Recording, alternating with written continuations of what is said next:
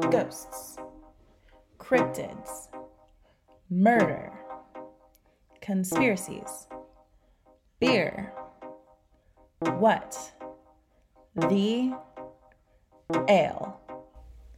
Hello, friends. Hello. Welcome to our very first flight. Woo, woo, woo. Oh my gosh, I'm excited. For those of you who maybe are new to us, we have decided we're going to start doing flights, which will be just collections of smaller stories, just like a flight is a collection of small pours that you get to try. So this month we decided to do a cryptid flight. Yeah, man. So we found lots of just kind of cute little cryptids from kind of all over, and we decided, some of them just didn't have a ton of stories behind them, and so we wanted to be able to give them some light. So, but before we do that, what are we drinking today, Mom? I am drinking a beer from Great Notion, which is from Portland. It's a double stack imperial breakfast stout, and it has some lovely artwork of like a Sasquatch drinking coffee and eating pancakes. Oh, I love it. I also decided to do a Great Notion, and mine is called Ripe. It is a hazy IPA, again from Portland, Oregon. And mine has like a pirate skeleton eating apples, maybe? I don't know. There's something dripping off the apples. I'm not quite sure what it is. I don't know if I want to know what it is. But they're poisoned apples. Oh, maybe they are poisoned apples. Who knows? But so we decided to kind of have the same brewery today in solidarity and trying something new. And we love Portland, so we do. We love Portland. So anyone who's never been to Portland, Oregon, you're missing out. But okay. Well, I know that Mom is going to start us off in the stories. Are you ready to go? Yes, ma'am. So, since you kicked off this new adventure with the Mothman, okay, I decided to start with a lesser-known cryptid from Cornwall in the UK, and he's known as Owlman. And a lot of people say that they think that Owlman and Mothman have a lot in common. Some people say Owlman inspired Mothman, but what year was Mothman? Mothman was like 66, 67. See, so that can't be, because this was the 70s. So some people, I think, have it backwards. Alrighty. Okay. So this is a cryptid that there's not a ton of stories about, and there may be explanation behind it, so I'll get to that. But the Owlman is a owl-like but also human-like creature that was said to be seen for the first time around 1976 in the village of Maunan, Cornwall in the UK. Now, he was first seen by two teenage girls that were on vacation with their family, and their names were June and Vicky Melling. And they said that they were so frightened by this feathered bird-like man that their dad, Don, immediately cut their holiday vacation short after hearing of the tale because they were so freaked out by it. Oh, wow. Now, they just kind of described it as like hovering over the church, and it wasn't like it tried to attack them or anything. So, Mothman, it seems like, had some stories where he was chasing some people or doing things that were a little more menacing, and this Owlman just seems to be hanging out above the churches. There was a man named Tony Doc Shields, and he was an artist and magician and writer. Okay. That he kind of took off with the story that the two girls had reported, and he reported it, wrote about it, that kind of thing. Okay. So there were other sightings in the years 1978, 79, 89, and 95, but it hasn't been a very consistent thing. But there have been other sightings. The way that they describe it is, so he's not known to be as big as Mothman was. So he is said to be like 4 to 7 feet tall, but having a large wingspan of about 10 feet. Okay. So he's large wings, bird-like, but kind of humanoid features. He's said to have really large red glowing eyes, and that he just lives in the like rural towns around Cornwall. Maybe he's just Mothman's little brother. They sound Yeah. the same. Yeah. And then he's so 4 to 5. Some people say 4 to 5 feet. Some people say 4 to 7 feet. And then gray feathers and large clawed feet. Mm-hmm. And they say that he makes like very loud, like hissing and screeching noises. Ooh, don't like that. So yeah, I was gonna say, so people I think get freaked out by the noises. And then the other thing that kind of makes him a little bit similar to Mothman is they're both associated with some paranormal and possible UFO activity. So for Owlman, it was during the mid 1970s, that surrounding area around Cornwall was said to be the site of many UFO sightings at that time, and they were mostly people reporting flying saucers. And then there was like reports that the domestic and wild animals were acting really strangely. So like, a dog that like attacked out of nowhere, which had never done that before. There were claims of being people saying that they were held hostage by feral cats. Like felt like they couldn't leave. So animals just acting weird, but all of that was thought to be around the time that UFO sightings were happening. Okay. And that's when Owlman was first sighted. It was in 1976. So, around that same time where other animals were acting weird, that's what the first time they were seeing Owlman. Okay. And then the only other real information about him is that there is the possibility that he has been confused as a cryptid when he could be a Eurasian eagle owl, because that is a species of owl where females can grow like 30 inches with the wingspan of like 6 feet 2 inches, and males are a little bit smaller. Okay. And the one thing, so it does have like the this ones are called dark blackish coloring, where other people reported like a gray. Okay. But this one also says that it has like very distinct orange eyes instead of red eyes. They describe it as like orange eyes, but that are like very distinctive and bright. And Alana, if you would like to see, I have a photo of what they're talking about. So he's very puffy. I don't think he looks human-like at all. No, I mean, I don't. It looks like an owl. Looks like a big owl. That's a little fluffy. Yeah. And the eyes are definitely bright orange. I mean, I know with Mothman, they said the eyes, at least, they kind of look like bike reflectors. Yeah. Did they say that or something similar with Owlman, or? They did not say reflective, but they were bright, kind of glowing. And so, I mean, this owl that they're saying could be responsible for the stories. I mean, to me, it just looks like an owl. There's nothing about this that looks humanoid at all. Yeah, it looks like a bird. Yeah, and so that's, what they say. And then, there are some people, even though there had been other stories later, and actually there was another two 14-year-olds, Sally Chapman and Barbara Perry, who also saw the Owlman, and that was when they were camping. Okay. And yeah, they said that the eyes were glowing, and they said that their claws were like pincher-like.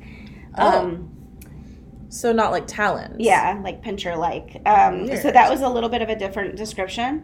But a lot of people apparently believe that that Tony Doc Shields might have started this as like a practical joke, or just to have something to write about or talk about. Right.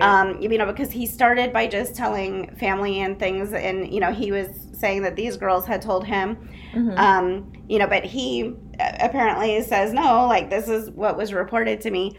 But some people think it was just a hoax created by him, and then other people report seeing it.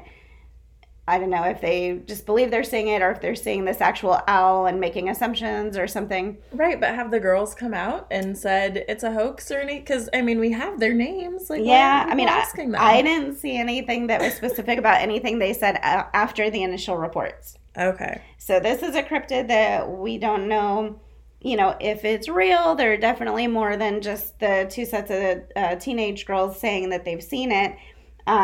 Is it kind of like Mothman where they're like, I saw him over by the church and I saw him by and the that's bridge, the thing. Most people say he hovers over this church. Okay. And it's hovering above the tower of St. Manon and St. Stephen's Church. And they're pretty close together, I think. Okay. Yeah, so people say they see them hovering over there, but that was the other thing that people were trying to say is that a lot of owls will kind of hang out in the eaves of churches and big buildings. So I mean, I feel like birds do that. Yeah. But that seems like a really big bird. I don't know if we think this is an actual thing or a myth or just an owl being mistaken, but that is what we know of Owlman. Interesting. Yeah, I don't think I'd ever really heard of Owlman before, so weird. He does sound similar to Mothman, though, in some of his behavior. Yeah. But just not as menacing. I feel like Owlman was clearly... He's just chilling. Had some more scary, like being there when there were disasters or chasing people or doing things that was a little bit more menacing. Yeah. Like I said, I still think Mothman is running around trying to make friends and people are scared of him, so... that's just my opinion. Okay. All right. So what do you got as your first cryptid, Alana? Ooh, y'all. All right. So mine is kind of cryptid, kind of urban legend, kind of thing that we sort of know is a thing, but we don't know what the thing is. So I guess without kind of spoiling it, the best, way I don't even know if this is a cryptid. I just think it's really interesting. I heard about this on And That's Why We Drink, and Em did a really amazing job covering this cryptid thing. But he is the Minnesota Iceman. All right.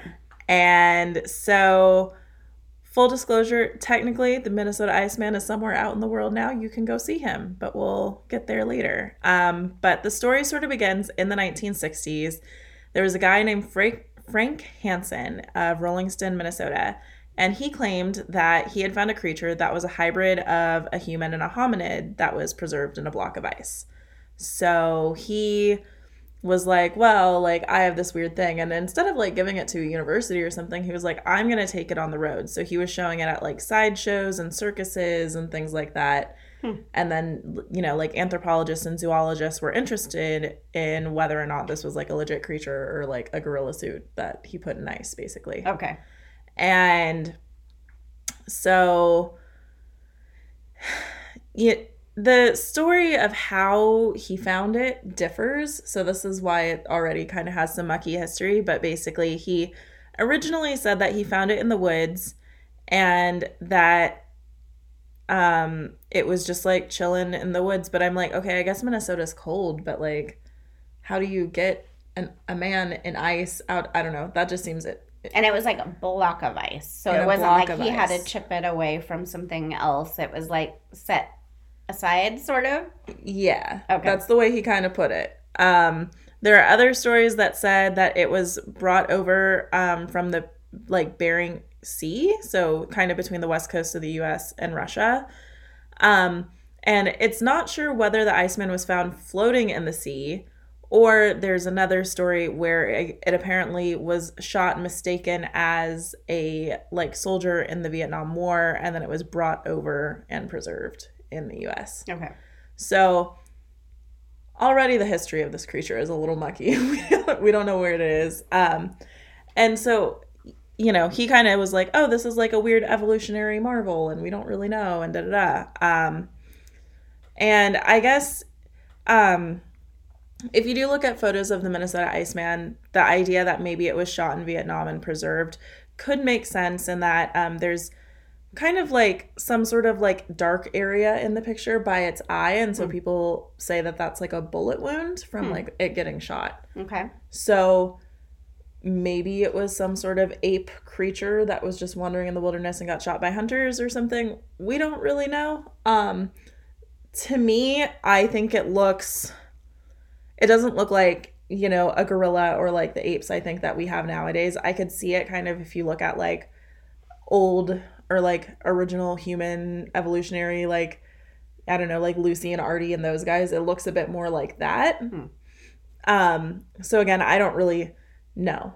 But Hansen also claimed that it belonged to a billionaire in Texas and that the billionaire hired him to take it into sideshows. So he was just like going into sideshows at circuses and like mini malls and things and just being like, pay a nickel to see the Minnesota Iceman and da da da. So we don't know who the billionaire is, but I guess. But then, so was it was just, if that story was true, then it was just some kind of suit or something. It wasn't like a real person or a real being. Well, so he thinks that the way he described it was that the billionaire owned it. So the billionaire found it or whatever and then was like, I want to make money off of this thing. Go sell it. But not that the billionaire created it just to make money. That it was something the billionaire found and thought, oh, I can make money off that. Yeah. Okay. Exactly. So then there were 2 zoologists who were like, we need to see if this is a legit thing. So they meet with Hansen, and their names are Sanderson and Heuvelmans.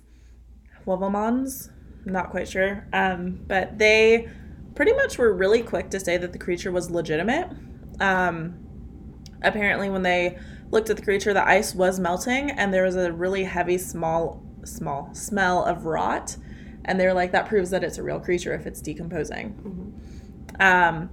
And so to them, they were like, oh, it could be like a Neanderthal. Maybe it's a Yeti. It could be a previous ancestor to humans. They don't really know. But Hansen was like, no, you don't get to do any further research. So apparently they were asking too many questions, and he was like protecting his creature. Yeah. And this is important to note because like Hansen, like the Smithsonian approached him and was like, can we do further research? And they were like, no. Like he was like, no, I'm not. You don't get to research this. This is. But that makes me think it's like not real, and he doesn't want them to realize that it's not real. Like, right. Yeah. Right. So. Because if it was actually like this is some kind of new species or something, you would think that you would even want to know, and that could be part of your claim to fame is they'll name it after you or something like that. Yeah. Right. If I found a creature and like the Smithsonian was like, hey, can we research this? I'd be like, oh, hell yeah. Yeah. Just call it the Alana-pothesis or whatever. I don't know. But so, yeah, that kind of adds into the thing that maybe this is a hoax. And then actually the creature disappeared in 1967. And then it was kind of gone until 1969. And it returned, but everyone said that the creature looked different than it did before. Different how? Well, I will try to explain. But basically, the 2 zoologists, so Sanderson and Heuvelmans, they discovered 15 discrepancies between the creature and the replica, including like the way the face was, the wound was apparently gone, like things like that. They were just like, there are things that are off about this creature that you are claiming as the original creature, but it's not the original creature. Which to me could also prove like maybe the creature was getting too decomposed and because it was a hoax, he just like scrambled and was like, new creature. And he was in ice when they were taking him around, or yeah, he like preserved him in ice. Stop the ice from melting. Girl, I don't know. They just like that seems he must like have had like some cold chamber. Sorcery, no. Yeah, he must have just been in like a cold chamber or something. I'm not really sure what it all is, but and what Hansen kind of his reason was he kind of admitted that yes, it is a replica. Of the original. He's like, I got the body cast and just did a replica because the original one was decomposing too much and like whatever. So he has admitted that it's gone now. But interestingly, so it started kind of like I said, touring around mini malls, this replica, and it disappeared for a bit. And then in 2013, someone auctioned the replica on eBay. And someone bought it, and now you can actually go, I think it's in Texas, and you can go and see, like, the replica Minnesota Iceman. So, if you're interested, that is totally a thing you can do. And, you know, there are the main theories with the Minnesota Iceman is that it's, like, a rubber gorilla suit or some sort of fake costume creature that was made. But a lot of people are wondering about the original rotting smell of the creature. Something they say about the rotting smell is like, oh, well, they could have like just stuffed lunch meat in it, like, you know, whatever. But again, like, it is interesting that there was an original creature and a replica, and the replica looks different, and where did the original go, and all of that stuff. So some people also think it could have been a dead body that was disguised as the Minnesota Iceman. So maybe Hansen murdered somebody and was like, I'm going to get away with murder. By putting it on display all over the world. I mean, it worked for him, you know? Hiding in plain sight. I guess people do that with things. Yeah. I don't know if people do that with dead bodies generally, but you could, I guess. Yeah, well, and Hansen was in the Vietnam War, and apparently, like, the soldier, like, the idea is, like, because he kept saying, oh, yeah, like, I shot it in Vietnam, and da-da-da-da-da. So a lot of people are like, oh, maybe it's, like, someone he shot in the war that he wasn't supposed to, and he just brought him home. Yeah. Which, again, is silly. Like, why would you do that? Another kind of theory or conspiracy with the Minnesota Iceman is that a lady claims that she actually shot an ape man in the eye in Minnesota and gave it to Hansen. So whatever the ape creature was that she shot, I think was the original, and he tried to make a replica of it. I feel like that's a bit more plausible than some of the others. But how would it end up in ice then? He put it in ice to preserve it. Okay. Huh. Which is kind of like the theme with this. He just, like, wanted to preserve it. So he was like, oh, I'll just put it on ice. It'll be fine. Okay. But yeah, he's a little weird. But that's a different, I mean, because originally it was like it was found in ice. So this would be, he put it in ice, right? Yeah. Okay. Yeah. So then a kind of interesting theory, at least about the replica, is that Howard Ball, who used to work for Disney and created a lot of, like, the figures, especially for, like, you know, the animatronics and the rides and stuff at Disneyland, he claimed to have made a fake version of the Iceman and then had modeled it with the damage to the eye socket. And so he didn't really give a reason as to why he made the Iceman. He just did. And somehow Hansen, I guess, got it in his possession. So maybe it was meant to be the abominable snowman in the Matterhorn or something. I don't know. That's my only theory. But yeah, that's kind of all we know about the Minnesota Iceman. He's just a weird creature that popped up in the 60s. No one really knows where he came from. Do you have a thought? Do you think it's a rubber gorilla suit? I was going to say, I mean, it seems a little money-making scheme to me. But, I mean, especially if you wouldn't let the Smithsonian, like, investigate it or... yeah, you wouldn't let them, like, see if they could figure out what it is or any of that stuff. That seems like you would want science to help you with that and make you even more famous. But the fact that he wouldn't let them do that to me makes it seem more hoaxy.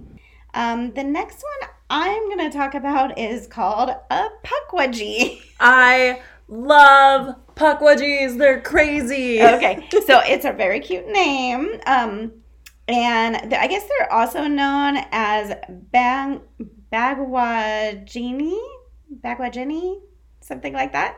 Okay. So they're said to live throughout the wilderness in North America. Now, I guess the history says that they used to live in harmony with humans, but there is some different legends about why that changed. So the original folklore is believed to start in a couple of different tribes in America. So one is the Wampanoag, and the other is the Algonquin tribe of the Great Lakes region. So first I'm going to describe these little creatures. Some people call them little men. So they're 3 feet tall about, and they mostly live in forests. People say that they describe it as like they're about knee height. They have human-like features, but tend to have larger noses, ears, and fingers. And their skin is often described as like gray and smooth. People often say that they remind them of trolls or goblins. Oh, that's kind of cute. And, Maybe. you know, they kind of have some tricks up their sleeves. So it depends on the stories. You know, some of the stories are just they're tricksters and they'll like hide things or take things. Some of them say, you know, that they'll, you know, just like be friendly and they try to talk to you in like a high-pitched voice that in a language you don't understand. So there are things like that. that are pretty, not scary. And then there are other stories that, are a little bit scarier. And so those include things like saying that they can shapeshift into different animals. And sometimes they can shapeshift into animals that, are cute and just to like help them get away. And sometimes they change into scary animals like jaguars or things that could be more threatening. My question is why? Well, and so the legend behind why the relationship shifted is apparently there was a giant who was kind-hearted and spirited, and he was a deity that was worshipped by the local tribes, and his name was Mashep. Okay. And people believed that the Pukwudgies got kind of jealous of him because the legend says that like he was a giant, so he there's some of the legends that say like he helped create things like Cape Cod and Nantucket. But he was also said to like he helped tribes people learn how to hunt and like do things to help themselves survive. And so people really worshipped him. And so Pukwudgies got jealous of that relationship.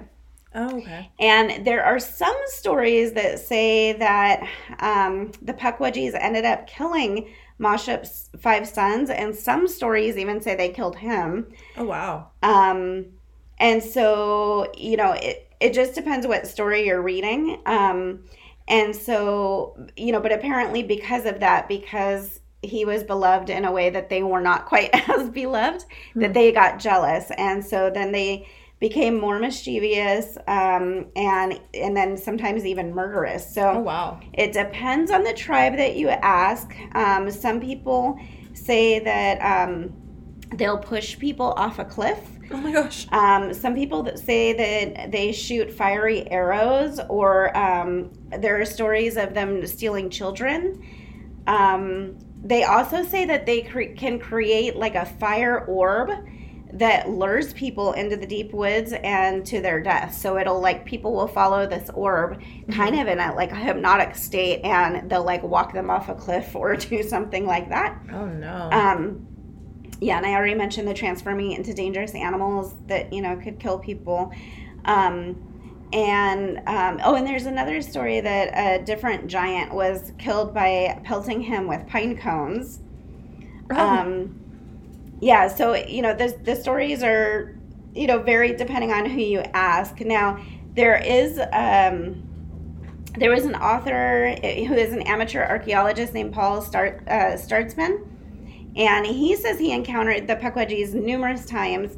The first time that he did it was in 1927 when he was about 10 years old, and he was just like hiking alone on a trail, and he saw a man described as like half his size with dull blonde hair. He said that he had like round ears that protrude out, and that his hair was like a helmet. Okay. And then so Paul Startzman ended up interviewing a lot of people in that area, and this was in Indiana. And they said that they've also had seen Pukwudgies. A lot of them said they would like to stay anonymous. There was one person that they call Eloise H., and she was interviewed while in a nursing home in Indiana. And she says that she remembers being alone in the park, and she was approached by a group of them, and they just seemed kind of curious about what she was doing. They were just kind of watching her. They did try to talk to her in that high-pitched voice that she couldn't understand the language. Okay. But, they were just kind of hiding and watching her, and but didn't seem menacing, just curious. Okay. Which I like to believe that they're just curious. Yeah. Now, the other part of this is that some people say that these could be related to or the same thing as the Jersey Devil. I've heard that about Pukwudgies. So apparently they're described very similarly. So there's an area, it's a Freetown, it's a state park located in Fall River and Lakesville, Massachusetts. Yeah. And this area, I don't know. Bridgewater Triangle. Okay. Well, and I was also going to say, Fall River also has like its own share of violent rumors and legacy and history because that's where the longtime home of Lizzie Borden. Oh, right. Yeah. Yeah, I knew she was over there. Who was suspected of murdering her father and stepmother with an axe in the 1890s. So that area, I guess, has just like a lot of lore and history, and a lot of it's kind of creepy. Well, and it's Massachusetts, which is like haunted as hell. Yeah. And so, the Massachusetts police in that area, and, I guess it's kind of as a joke, but they actually put up signs that were like Pukwudgie crossings. Oh my gosh. Why didn't I go? I want to see. Yeah, and when there was another woman in that same area who reported she was like in her car or something, and they just kept tapping at her, or she was in her house and they kept tapping at her window while she slept. Oh my God, no. Which I don't like that That's at all. my nightmare. Yeah, so, but those are the main stories of the Pukwudgie. Mm-hmm. So I don't know, Alana, what do you think? Do you think Pukwudgies are a real thing? Well, I feel like I've heard about Pukwudgies a lot. And actually with the Pukwudgie, that's interesting is like almost like some pop culture thing. But I remember when like J.K. Rowling was writing about like the American Hogwarts, so Ilvermorny for Harry Potter nerds out there. But the Pukwudgies, I think, were either one of the houses or they were a mascot or like they were involved in the Harry Potter lore. Oh. So I do know that Pukwudgies, at least, even if, they're not the same in different places or whatever, they clearly are a thing in New England. Mm-hmm. I remember when I was living in Boston, like in Salem, you could like buy like a Pukwudgie like figurine or whatever. So like I know they are a part of the Massachusetts lore. Okay. Do I think they're real? I don't know. I hope to maybe encounter one from afar one day. Yeah, we will have to go for a hike and see if we see any curious about the silly things we do. Well, I've always wanted to stay on the Lizzie Borden B&B, so I think that could be a fun. I think that would be a whole different vibe. I know, but it's in the Bridgewater. We could see a Pukwudgie on the drive to the Lizzie Borden house. You never know. But was that all for the Pukwudgies? Yep, that's about it for them. So what do you got next? So next, I chose a small one, but a little, I think it's cute. I don't know. I think they're just kind of weird. But have you heard of the Loveland Frogmen? I have heard, but I'm sure I don't know as much as you. So I also heard of the Loveland Frogmen from And That's Why We Drink. But they're... they were just kind of seen in the 50s in Loveland, Ohio, or kind of in or around that area. And so basically how they were described, they were bipedal frog creatures. So they were like walking on their hind legs or whatever. And they were along the Little Miami River. So it was near Loveland, Ohio, but basically just kind of along this river. And it is known as either the Loveland Frogman, the Loveland Frog, the Loveland Lizard is kind of like their names. They're said to be 4 feet tall, which that's a really big frog. I don't like that. Yeah. I know some people love frogs. I think frogs are very cute, but not if they're 4 feet. I think a 4 foot tall frog that's staring at me with those eyes, I'd be a little like, I'm going to go this way. And that would be a real loud croak, too. Yeah. But the first sighting of these were in May of 1955, and the story goes that a businessman was driving along a rural road that was pretty deserted, and I do want to say there are 3 different accounts of what the businessman saw or how he encountered the frogmen, so I'm just going to kind of say all 3. So the first was that he was driving out of the Branch Hill neighborhood in Loveland, and his headlight shined on 3 large figures which rose up on their hind legs. When the driver looked, he honked at the creatures, and they looked at him. And then he noticed that it had leathery skin and frog faces. So that's a little freaky, first of all. Yeah. He probably thought there were some kids up to no good, and then he honks at them and they're frogs. That's scary. The second was that he saw them under the Loveland Bridge, which goes over the Little Miami River, and then he honks at them, and they fly out from under the bridge, and one lands on his hood.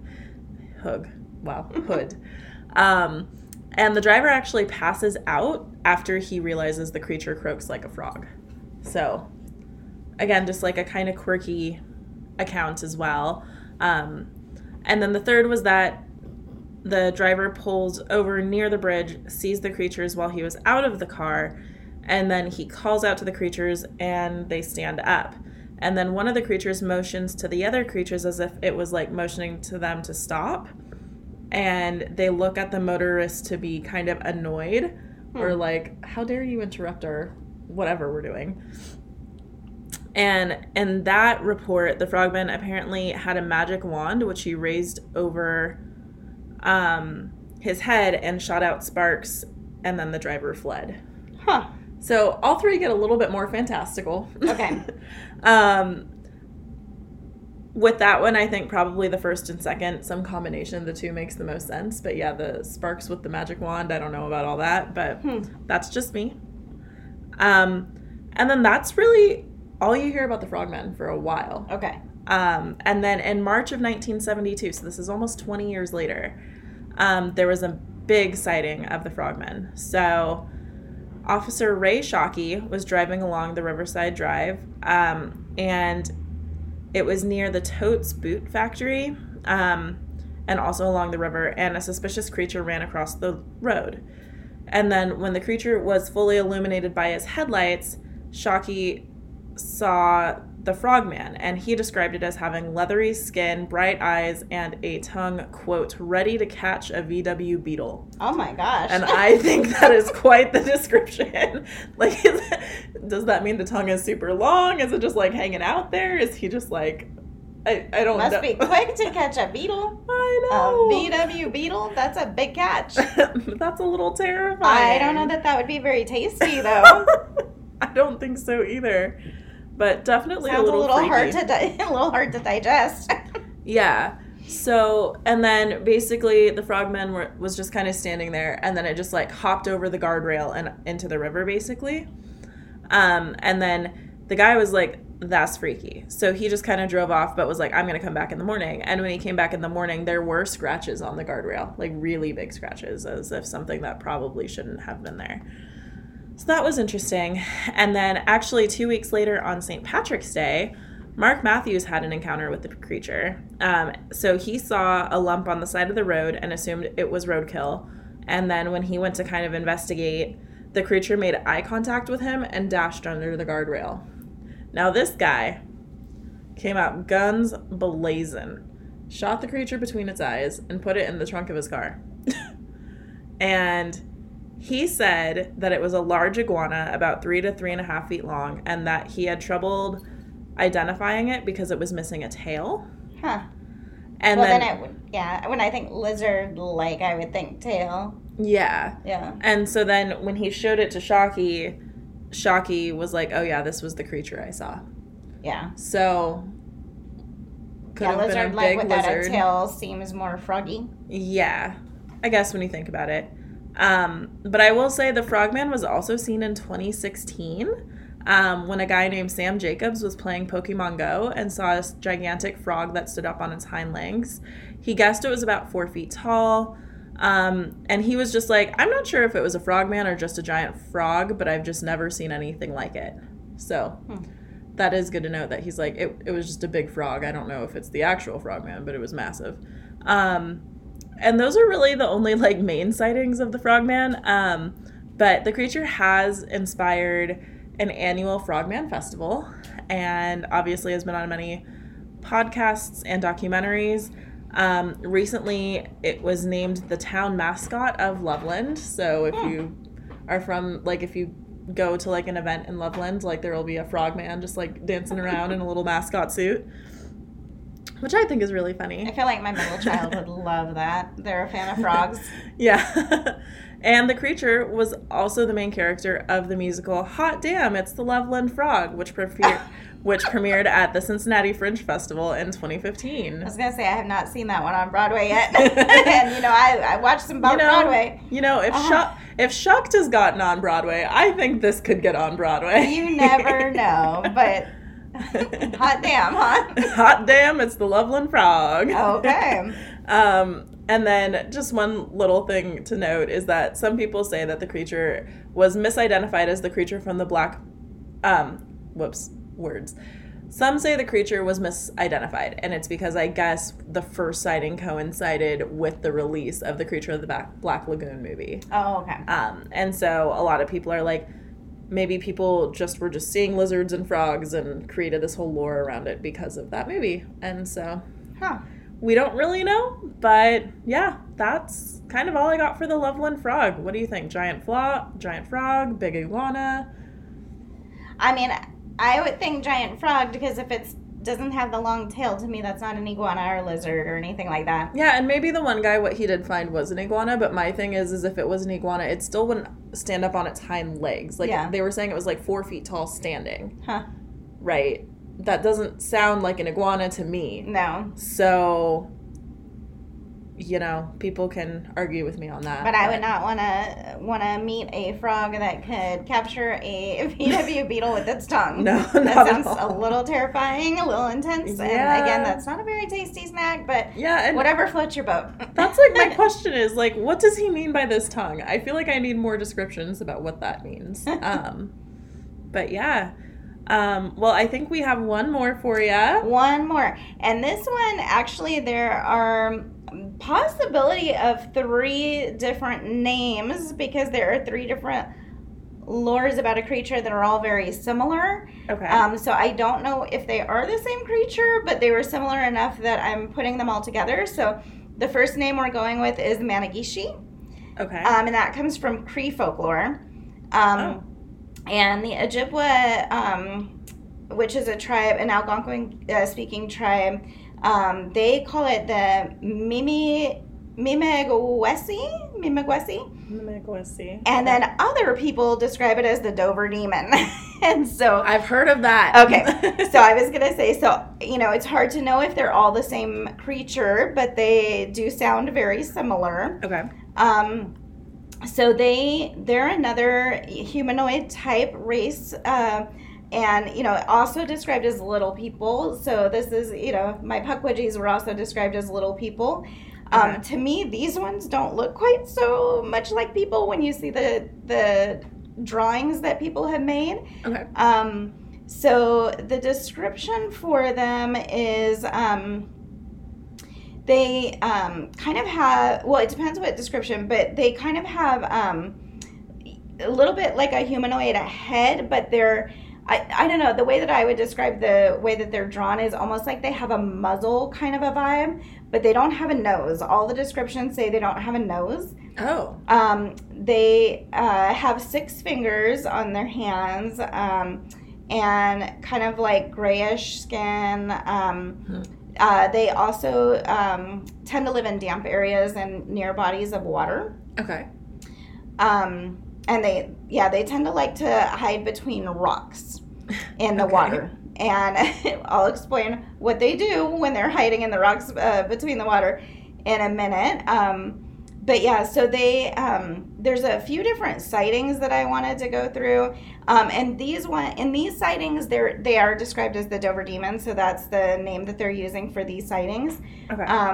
So the first one is that it was like at night, and there was 3 17-year-old boys driving through Massachusetts, and you know, they had their headlights on, and the driver reported that he saw what at first he thought was like a large dog or a cat, but then he realized it was this bizarre creature he had never seen before. Mm-hmm. And he was like, the creature was like standing on a wall, and so he continued to watch the creature, and then said it had like a disproportionately large watermelon-shaped head, mm-hmm. and illuminated orange eyes like glass marbles.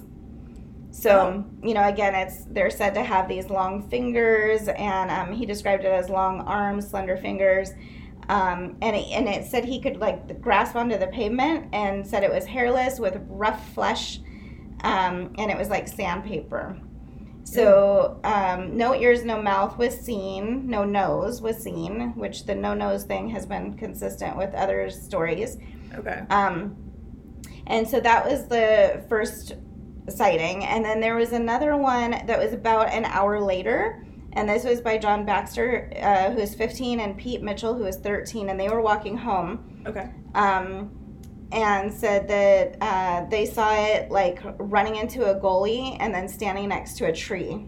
Mm-hmm. So same creature, didn't do anything to them, didn't try to interact with them, but just kind of ran off and like stood there and observed them. Mm-hmm. And then the next day, so all of these were within 2 days of each other, you know, so they were seen pretty close in time.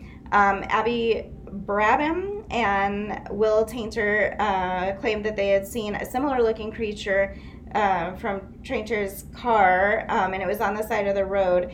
And they said the difference between their description and the others was they said that they were green eyes. They were like glowing green eyes. Oh, okay. But, you know, some creatures have different color eyes. Yeah. I mean, we have different color eyes. They could too. Yeah. And they described it as being approximately the size of a goat. Oh, okay. So, anyway, so the problem that these little creatures create is that they do, as I mentioned, like to hide between the rocks in the rapids of rivers. Oh, and okay. Apparently what they like to do is spin people's canoes. And so, you know, if you're I kind of love that. So, and again, different descriptions. Some people say they just like spin your canoe and like are tricksters and playing with you or whatever. But some say they will capsize your canoe. Oh. And some people say they spin the canoe so hard it spins people to their death. So what? I was like, what does that mean? It's like turns into a vortex, or it just, you know, capsizes. I mean, I guess you get like whiplash and maybe you like fall out and hit your head on a rock. I don't know, but I don't know like any of that. Yeah, so those are the descriptions. Yeah, and again, 3 different names, 2, you know, that are tribal names, and then the one is the more common name that was given. I don't know if it was given just because the area it was in Dover, Massachusetts. But yeah, so that is the story of the Managishi. Huh. So what do you think of that? Well, I'm fine if they're tricksters, but if they're vicious, spinning people to their death. And this is what their photo looked like, or their drawing looked like. I don't want that. No. I don't know how I'd... So, okay, but they hide in between rocks. So were there accounts of people, like, walking on rocks and rivers and then, like, them just, like, popping out and being like, whoa? No, I think people just say that, you know, people that are canoeing, you know, in that area or kayaking or something, you know, say that they see them and they mess with the canoes. I don't think anybody else has said that they've noticed them while walking other than these teenagers that saw them, like, from the car or, you know, when they were walking. But they usually hang out by the rivers. Huh. That's weird. So I don't know, but there's, you know, the stories come from 2 different tribes and then, you know, other people. So, different names. But, and then there was one, so the one name, let me see, which was the second name that I said, the Mimegwesi. So that people have said that could come from the Ojibwe word for hairy, because memi is hairy. And then so some in that lore that they're described as having like hairy faces and bodies. And then other people believe that their name could be related to the word butterfly, which is Mimagawa. Okay. You know, but I would think they don't sound anything like a butterfly to me. So. Do they fly? No.